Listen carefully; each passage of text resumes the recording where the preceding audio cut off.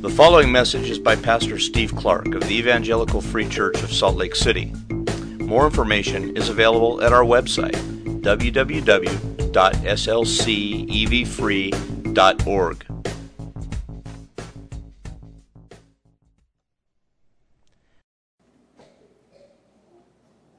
Jesus, we come and we speak to you in prayer, knowing that you welcome us into your presence.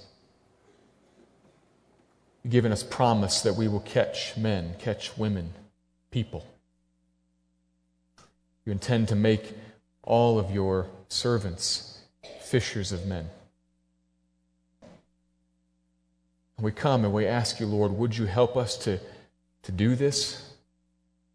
To think rightly about this, to understand it, to grow in it, to love this calling on us, to embrace it. We are weak, we have needs, uncertainties, questions. Lord, intervene in our hearts today. Lord, come into our midst, into each one of us here, in the particular ways that we need you. Would you come and would you minister to us and teach us? Particularly, Lord, help us to understand you, your place in this mission that you've called us to. Give grace to us this morning, Lord. Father, I pray that you would commission the Spirit to illumine our minds, to make this passage clear, to help us to understand, to be changed in our thinking and in our feeling, and therefore in our acting. Lord, be here in our midst, moving, I pray. In Christ's name, amen.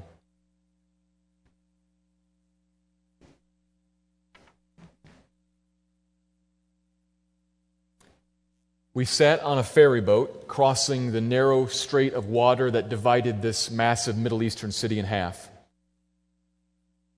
Trip across would take 20 to 25 minutes or so, and as we sat there listening to the low churning of the motors and the squawking of the many seagulls and the lapping of the water against the boat, we sat there and helped pass the time. I asked my friend, so tell me, how did you become a Christian?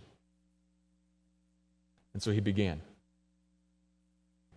He'd been raised a Muslim, never knowing anything different, never thinking about anything different, never wanting anything different. One day while he was in high school, his mother had crossed paths with some American service personnel who were in their country due to the First Gulf War. They'd talked just a little bit, and these folks had given her an English Bible, one of those little Gideon-sized Bibles, printed up with the American camouflage pattern on the outside that they handed out to troops going overseas. They'd given her this. She, not reading or speaking much English, gave it to her son. He was learning English and thought that he'd be interested in reading an English book, and he was. And so he kept reading it. Time passed, and she had a number of dreams. They were all a little different, but each one of them had a common theme. Her son was about to die, and a man would appear to her and say, Jesus is the only one who can save your son's life. Now, she being a Muslim, she had some concept of Jesus being a prophet, so it wasn't entirely out of left field, but it was a little odd. And so she told her son about these dreams in case they were important and it was supposed to mean something, in case it was information he needed to know. She told him, and he made note of that. More time passes. My friend goes off to college in another city, the city we were in at the moment. A massive city, and his life is in turmoil now as he's dealing with living away from home in a huge city, trying to figure out who he is, as many college students are, who he is personally, what he wants to do with his life, how to get around this city, making friends. He's also still reading the Bible, and though he does not get it, it is in his second language, and it's about some spiritual things he doesn't quite understand, he does realize that it's different than Islam, and he's not sure what to make of all that. So he's wrestling in some turmoil, and one day, while he's at his campus job, working in the back, a couple of English speakers stop by looking for some information. The other folks call him out because he speaks good English by this time, pretty good English. They begin to talk. He helps them out. They agree to get together later. They talk some more. They become friends. And before long, these two English speakers are explaining to him all that he's been reading and showing him how Jesus is, in fact, the only one who can save him. As he told me this story, he reached into his bag, pulled out a little bitty camouflage Bible, opened up the front cover and showed me where he had written, "I trust Jesus to be my Savior, June 3rd, 1995. And as I heard that story sitting there, surrounded by this massive city, looking out at the skyline and seeing all the minarets from all the mosques, 16 million Muslims. And he tells me this story and shows me this page. Something at that moment struck me about Jesus bringing in his catch. June 3rd, 1995. Here in this city, this sort of thing is going on with my friend. Jesus, the Lord of the catch, is bringing in my friend. And I'm a half a world away, the day before my first anniversary. I knew exactly where I was at the time, making reservations, preparing for our anniversary. And that's what's going on in my friend's life here in this city. And he's telling me this story right now, my friend, and Jesus is telling me this story right now as nourishment, as encouragement to me, because the reason that I'm in this country now is to try to catch some fish myself. I'm here fishing. There is a missionary looking at all of this around me. And here is evidence presented to me. Jesus catches people. He does. Look at all the facts, all the circumstances. Jesus brings in those he wants to bring in when he wants to catch them. He works out the impossible. He does the amazing. He takes a non-seeking Muslim and takes his mother and brings her across the path of a Bible that she can't read, and so she gives it to him. He teaches this non-seeking Muslim English so that he can read, motivates him to keep reading it. Gives his mother dreams to encourage his reading and encourage his exploration of Jesus. Takes him to this campus, gives him a job, works out the hours such that he'll be there when the two English speakers show up, develops a friendship between them, brings the answers home, reeling him in all along the way. No human can orchestrate that. That is the work of the sovereign God saving. And he tells me that story, encouraging me to keep participating. I look out and I say, there is just absolutely no way that I'm going to be able to convince anybody here to believe this gospel. And he says to me, you're right, you can't, but look at this. I do. Trust me and keep fishing. That's what we're going to look at a little bit today. We're going to look at a story that actually happened that is, in a sense, an acted parable of how Jesus is the Lord over the catch.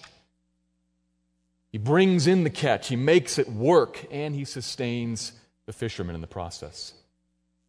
Let me read the passage in John chapter 21, first 14 verses.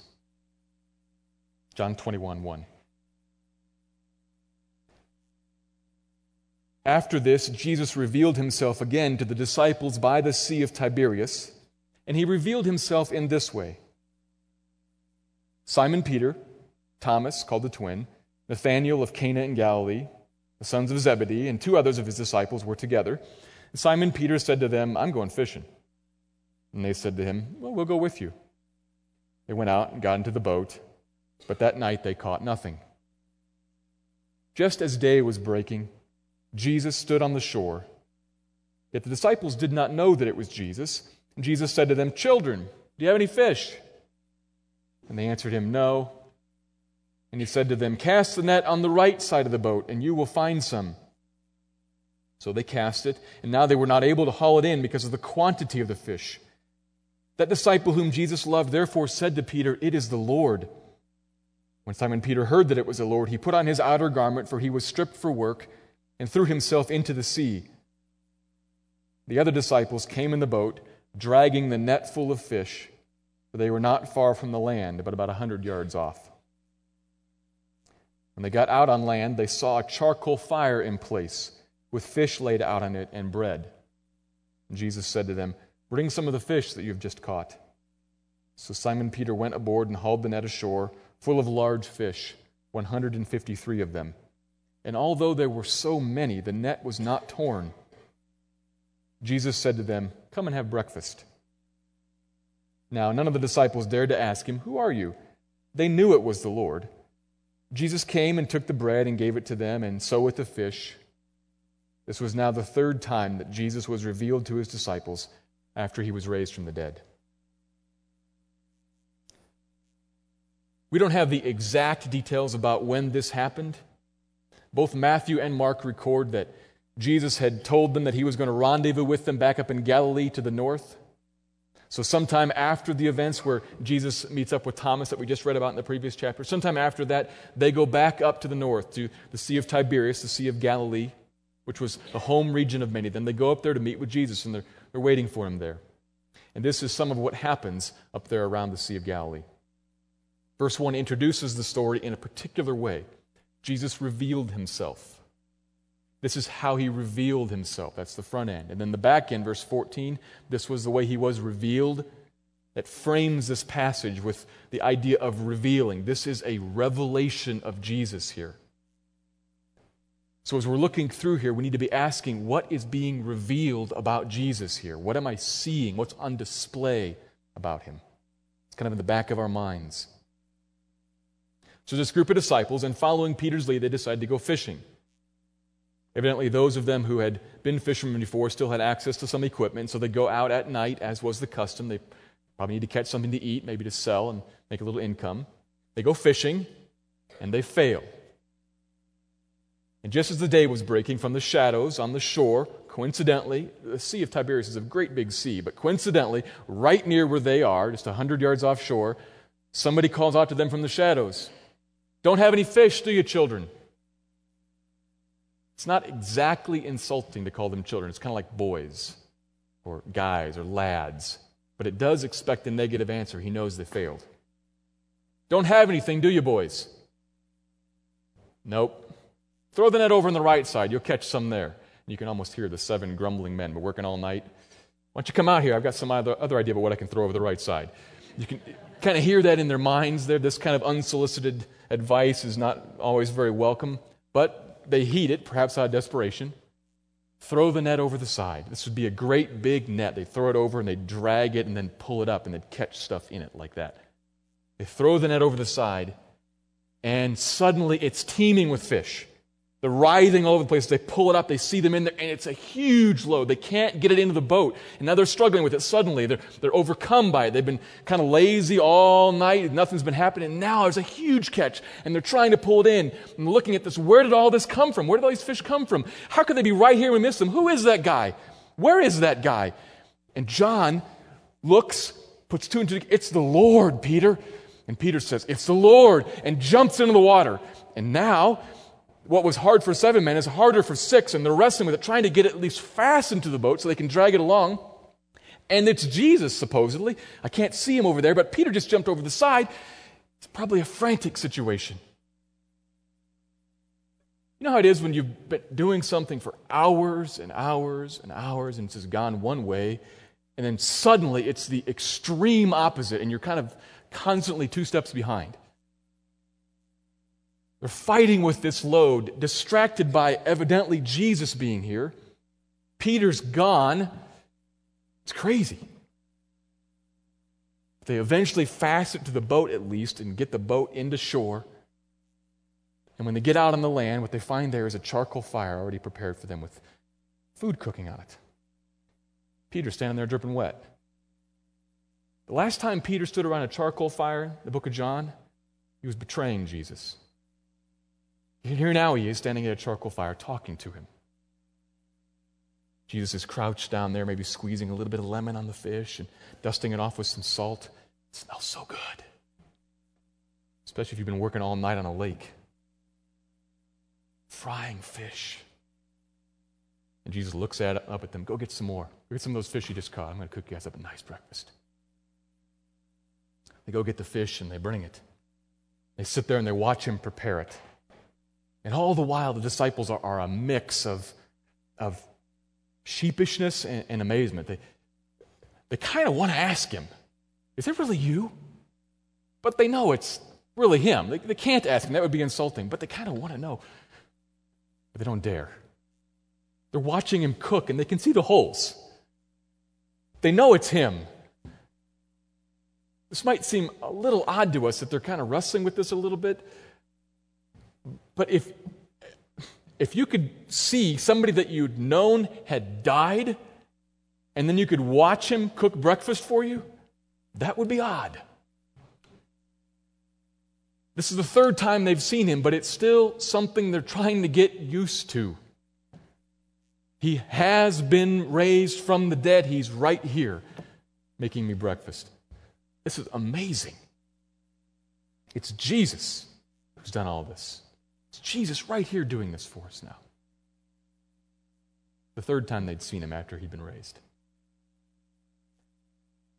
What's revealed about him here? This is a revelation here. What's revealed about him? Well, first, obviously, it is revealed that he has been bodily raised. I don't want to skip over that too quickly. That's how the passage ends, with them reckoning with the resurrection. He has bodily come back from the dead and is alive again. That's clearly one of the things being revealed. But we've talked about that several times already, and I want to move on to something else that's revealed, because it says he was revealed in this way. There's something about this revealing of him that's kind of interesting. So let me put it in a sentence here, and I'm using the fishing analogy because this is all about fish and fishing in this passage. Here's a sentence which is the main point for today. Jesus is Lord of the catch. What's revealed about him here? That Jesus is Lord of the catch. So trust him, depend on him, turn to him, obey him, follow him, go fishing with him. He's the Lord of the catch, or if you want to use another metaphor, the harvest of fish. There is a great harvest out there. We've all been called to it, sent to it, if you're a Christian. And Jesus is the one who reigns over all of that, who is sovereign over every bit of it. He is the prime sent one. He's in charge of it all. He's the Lord of it. This passage brings out, I think, 2 points related to that, 2 implications of his lordship over the catch. One kind of about the catch itself, what makes it work, and one about the fishermen, us. We'll talk about these 2 points here. We'll start with the first one. It's more about the catch. Here's the first point. Jesus enables effective, fruitful fishing. Jesus enables effective, fruitful fishing. It's his power that makes this work. And just to be clear about it, it's not enabled in the sense of we catch 10 fish without him and we're twice as effective with him. We catch 20. It's not 10 to 20, it's 0 to 153. It's a complete, absolute difference. So when I say that he enables, I mean he's the only one that makes anything happen. Jesus. We must remember this and hope in it and depend on it. We've been sent on a mission, brothers and sisters. We're talking about this a little bit recently, have we not? John's bringing it up here repeatedly. We've been sent on a mission to carry the message of Christ to the corners of the globe, everywhere. Everywhere on your street and in your workplace. All your circles of friends. To carry this message out there, a message first that begins with loss, sin and condemnation, guilt before a holy God. Not so that we can boast in that, or gloat in it, or rub people's noses in it, by no means, but so that we can set up the good news. That's bad news. We can set up the good news about Christ and forgiveness and hope, wrath removed, restoration of relationship, humanity restored. That's the message that we are sent out to carry everywhere. But look around. Man, this is a daunting mission. There are over 6 billion people in the world today.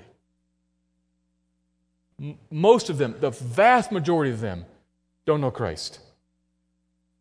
Over 1 billion of them live in a predominantly atheistic country, China. Another 1 billion live in a predominantly Hindu country, India. By birth rate, Islam is the fastest growing religion in the world and by far the most militant, the most hostile towards Christ in many countries in the Middle East and Africa. Europe is awash in religious apathy. and atheism, relativism. Central and South America no better, and here in the United States, 300 million people have largely become a mix of all of that. Look around. This should be obvious. We're never going to get hard numbers on this, but by far, the majority of this country, the majority of this valley does not know Christ genuinely. And from our eyes, has little interest in knowing Christ genuinely. Into that world, we've been sent like sheep among wolves. Jesus is really clear in chapters 15 and 16. You are to go out and make me an issue in this world. And by the way, the world's not going to like that very much. He uses the word hate repeatedly. The world's going to be strongly opposed to you as you carry this message out there. They're going to persecute you, and they will not like to hear it. Good luck with that, though. And if you need any help, I'll be upstairs in bed asleep. But don't worry, I'll be back in a few thousand years to check up on you. Is that what he said? No. Of course not.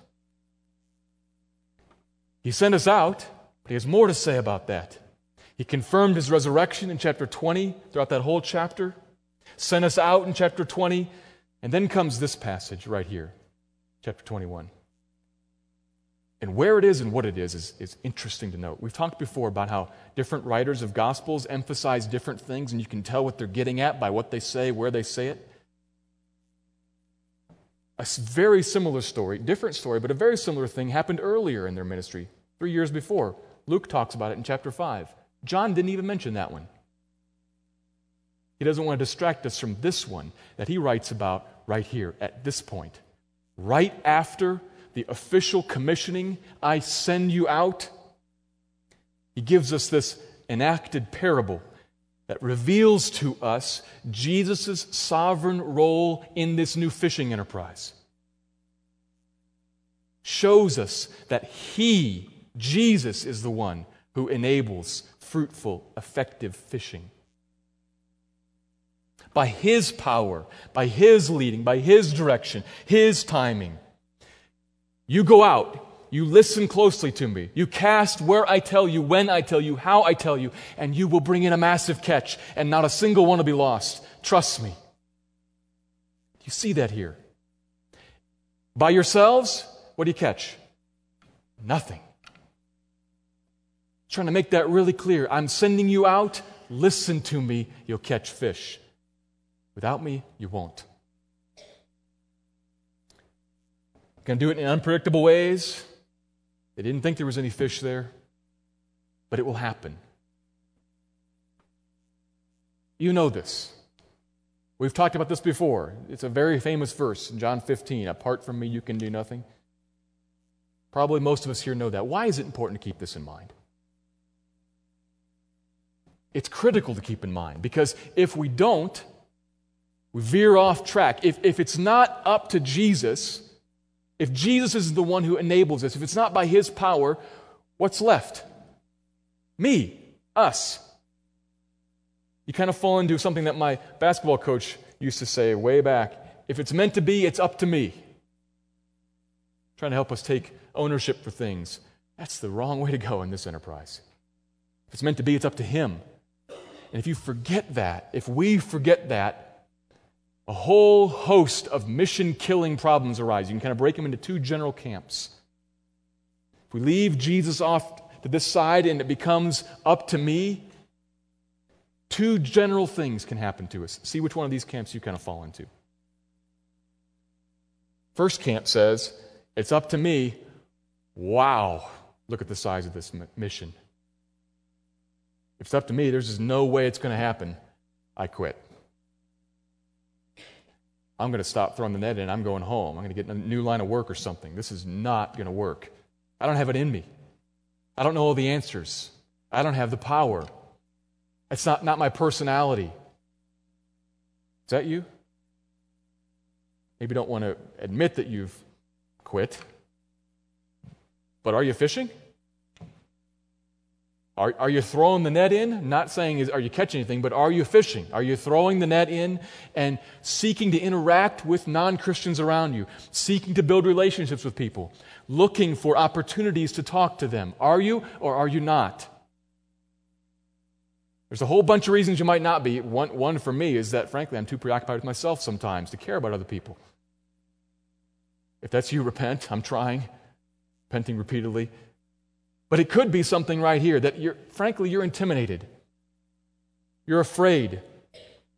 You look at the big, bad, lost world and say, I better quit. Is that you? Are you in this camp?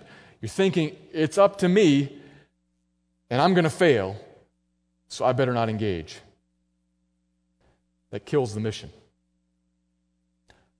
Likewise, the other camp kills the mission too. It's still rooted in the it's up to me, but it's kind of the opposite reaction. There's a huge mission. Wow, I better get cracking on this. And this group of people kind of cinches up their belt and gets to work, thinking it's up to me. They get to work, got to get a lot of stuff done. But invariably, what comes from that is human effort, human-based philosophies, a human-based gospel changes things to make it more palatable. Are you engaged? I mean, are you fishing like crazy in your own effort? Is that you? Ask yourself, what's my prayer life like? This might help you identify if this is you. Are you praying like crazy for lost people? Are you asking, God, would you come and intervene in so-and-so's life? Because if you don't, nothing will happen. Is that your prayer? Is that how you pray? Do you pray it? If not, if you've left prayer over here and you're engaging with people, I think subtly what you believe is, this is not critical. This is the decisive factor. What I say, how I engage with them, what I do, not what he does. Look at yourself. Do you pray? Do you pray earnestly? Do you pray consistently? Do you pray as if God doesn't answer, nothing will happen? Either one of those two camps comes from the it's up to me mentality. And we don't fight against that by saying, I need to pray more, or I need to throw the net in more, I need to fish more. We fight against that by saying, it's up to him. God help me. Change my mentality so that I realize without you I catch nothing. Help me to believe that. And then you pray more, throw the net in more, etc. Christ must remain central to our picture of how fishing happens, using that metaphorically, of course, to how people are engaged effectively and accurately, how people meet Christ effectively and accurately, how they come into the kingdom effectively and accurately. He must remain central to that. Jesus is the one who makes for effective, fruitful fishing. It's the first implication of him being the Lord over it. He's the Lord over it. It's his deal. It's his game. He's the one who makes it work. The second implication is much more personal. It's about us, you and me. This comes especially from the second half of the passage where he sits them down and feeds them. Let me put this in a sentence. Jesus sustains the fishermen. He sustains them. He gives them what they need. It's the heart of 9 to 13. They've been working all night. They come to shore. They find food waiting for them, which he just provided for them. He sees a need. He acts. He meets it. That's not theologically very fancy, but it's true. It's right there. Jesus is the one who provides for our concrete physical needs while we're walking through this life as fishermen. If you're at a situation in your life right now where you're looking at, I hear you talking about this reaching the lost and carrying the message of Christ to the ends of the globe, but I don't know if I'm going to make it to the next paycheck. I mean, it'd be nice to worry about Mongolia, but Quest. I got a Quest bill right here. I don't know if I'm going to be able to go to the grocery store. Or it'd be great to worry about reaching the Muslim world, but I have cancer.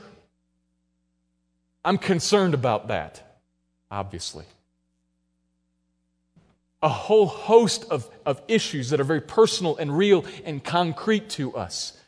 Jesus, this should be an encouragement to you. Jesus is not so lost in the big picture, reaching the world for Christ, etc., that he overlooks breakfast.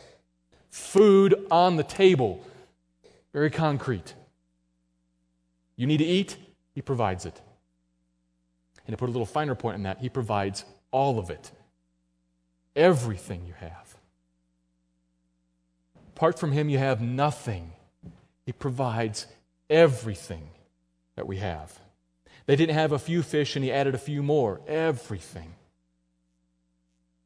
To be sure, we have to exert ourselves to think, plan, work, shop wisely, save, etc. Those are our responsibilities, and we do have a role in this. They are the fishermen. They had to throw the net over. They had to haul it in. He says, the fish that you caught. We have a role, we have a responsibility in this, but isn't it clear that he provided the fish? I mean, obviously. He cooked it. He served it. He's behind it. It's him. We realize that, but the heart struggle comes when you've been fishing all night and you're wondering, is there going to be any breakfast or not? Is there going to be the physical, tangible thing that I need? Is it going to be there or not? He's brought you into his family. He has obligated himself to meet your needs. He will. Your needs. Maybe not your wants. Maybe not exactly when you'd like it, but he will meet your needs. You can answer that heart struggle with, yes, I know he will meet my need. But there's another heart struggle. When you have everything that you possibly need, there's a struggle there to remember that he is the one who met it.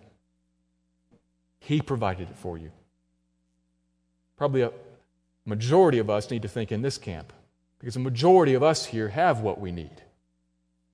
Be reminded, he provided all of it. Usually I'm a Simpsons fan, but one particular episode, Bart Simpson said grace and said, "Dear Lord, thanks for nothing because we earned all this ourselves. Amen." We wouldn't think of praying like that, but do you think like that? Everything that you have came from him. Hold it open-handedly. He might want to pass it on to somebody else. Jesus sustains his fishermen. And I've put it like that, sustains his fishermen rather than his people or his disciples or whatever, because I want to additionally here steer us towards a particular aspect of how we're pictured in this living parable here.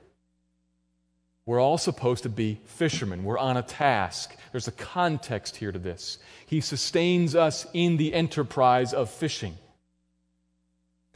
And there's one extra thing I want to point out about that. Not just a physical sustaining, but a spiritual sustaining. We've got a great big task to carry on, and he sustains us spiritually in the fishing as well. In here, in our perspective, he sustains us. This is where the first point and the second point connect. You see what he does, how he's the one who provides the catch, and he's going to use that fact to sustain us. Here's what I mean by that. Remember the story about my Muslim friend coming to Christ? What does that story say? That story says Jesus brings in the catch in remarkable, complex, unexpected, fabulous ways. Wow. Who could have worked all that stuff out? Nobody. Jesus does that sort of thing. That's amazing. And as I sit there and look at that surrounding I described there, as I sit there and think about how it's hopeless for me here, he brings that story along and says, actually, it's not hopeless for you. Throw the net in. Look at this. I catch fish in crazy ways. I use soldiers who have no idea who they're actually reaching. Go back a step further. I use people who give Bibles to soldiers, who give Bibles to moms, who give Bibles to sons. They had no idea what they were doing. I teach people English. I put them in places where they can meet English speakers. I work all that out. I'm a really good fisherman. I don't care about the odds. Come fish with me. I'll catch something. That's what that story says. And He tells it to me in that situation to keep me fishing, to sustain my hope in here. He tells that story to you now to sustain your hope a little bit, but that's a little bit detached from you. What stories in your life sustain you?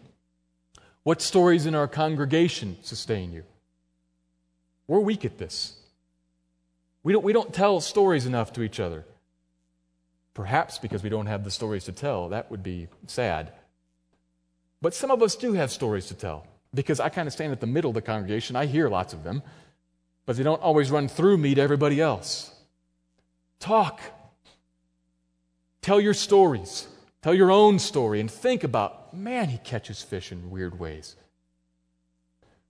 Read books. Hear how God is an effective, fruitful fisherman. You're supposed to look at that, hear this story, and what's supposed to strike you is the sovereignty of God that is effective, unpredictable, and trustworthy. You should look at this and say, that's the Lord, and want to flee to Him. It's like Peter did. To want to go be with Him, to respond to Him. He means to sustain you physically, but also, especially in the fishing, He means to sustain you spiritually and emotionally. Part of that comes by when we see Him work, see Him bring in the catch. He is the Lord of the catch. He is about bringing in many, many fish. He will not lose a one. Join Him in that work. Trust Him. Follow Him. Obey Him.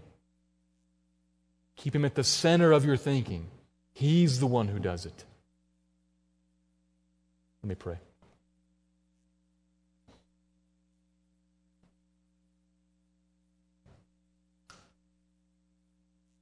Lord, I sometimes look around my neighborhood, let alone the world, and think, how can this happen? But You have said in Your word that the glory of the Lord will cover the earth as the waters cover the sea. It will happen. And so I pray, would You place us in this work? Would You motivate us? Would You train us? Would You shape our hearts? Lord, I want to be involved, and I want us to be a church that's involved in Your mission. Bringing in the fish, or as You said elsewhere, bringing in the sheep that are not yet in the fold. They're out there. You have them out there. You go to get them. Take us with You. Shape us to be effective, trusting fishermen. Thank You, Lord. Amen.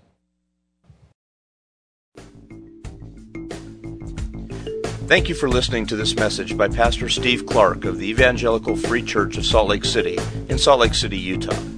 Feel free to make copies of this message to give to others, but please do not charge for these copies or alter the content in any way without permission. We invite you to visit our website at www.slcevfree.org or call us directly at area code 801-943-0091. Our mailing address is Evangelical Free Church of Salt Lake City, 6515 South Lion Lane, Salt Lake City, Utah, 84121.